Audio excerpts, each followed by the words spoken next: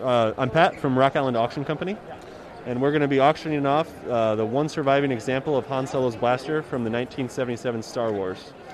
So we have that on consignment through Tony Watts, who worked for the Bapty Company, who provided all the props for Star Wars, the original trilogy. And the lead armorer for the film, Carl Schmidt, actually put this one back together for us. So it is the one surviving example of a gun from that film. And then we also have a pair of pistols from the 2001 Lara Croft Tomb Raider film, starring Angelina Jolie.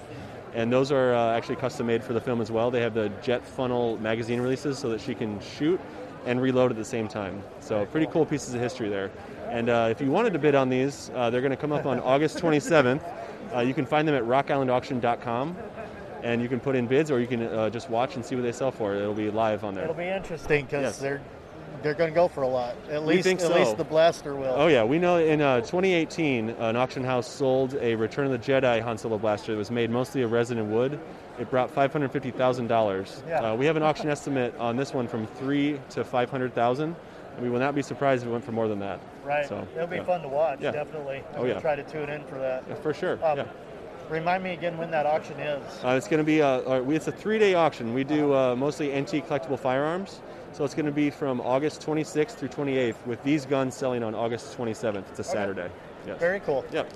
So I guess that's the information. Great. So thank you very much for talking about it quick with us. Thank you guys for coming by. I Appreciate it. Yeah. With the Lara Croft ones, those ones almost look functional. Are they?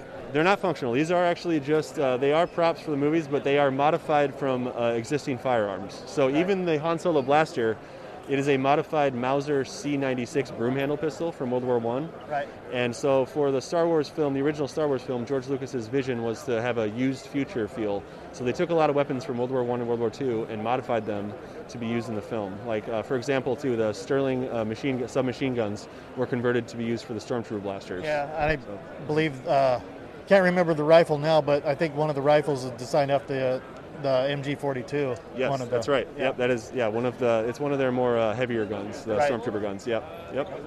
Cool. Yep. Yes, definitely. Well, thank you very much for your time. Yeah, thank you guys for coming by. We'll We get some appreciate pictures and stuff. So yeah, that'd be thank great. you. Yeah, thank you. Appreciate it.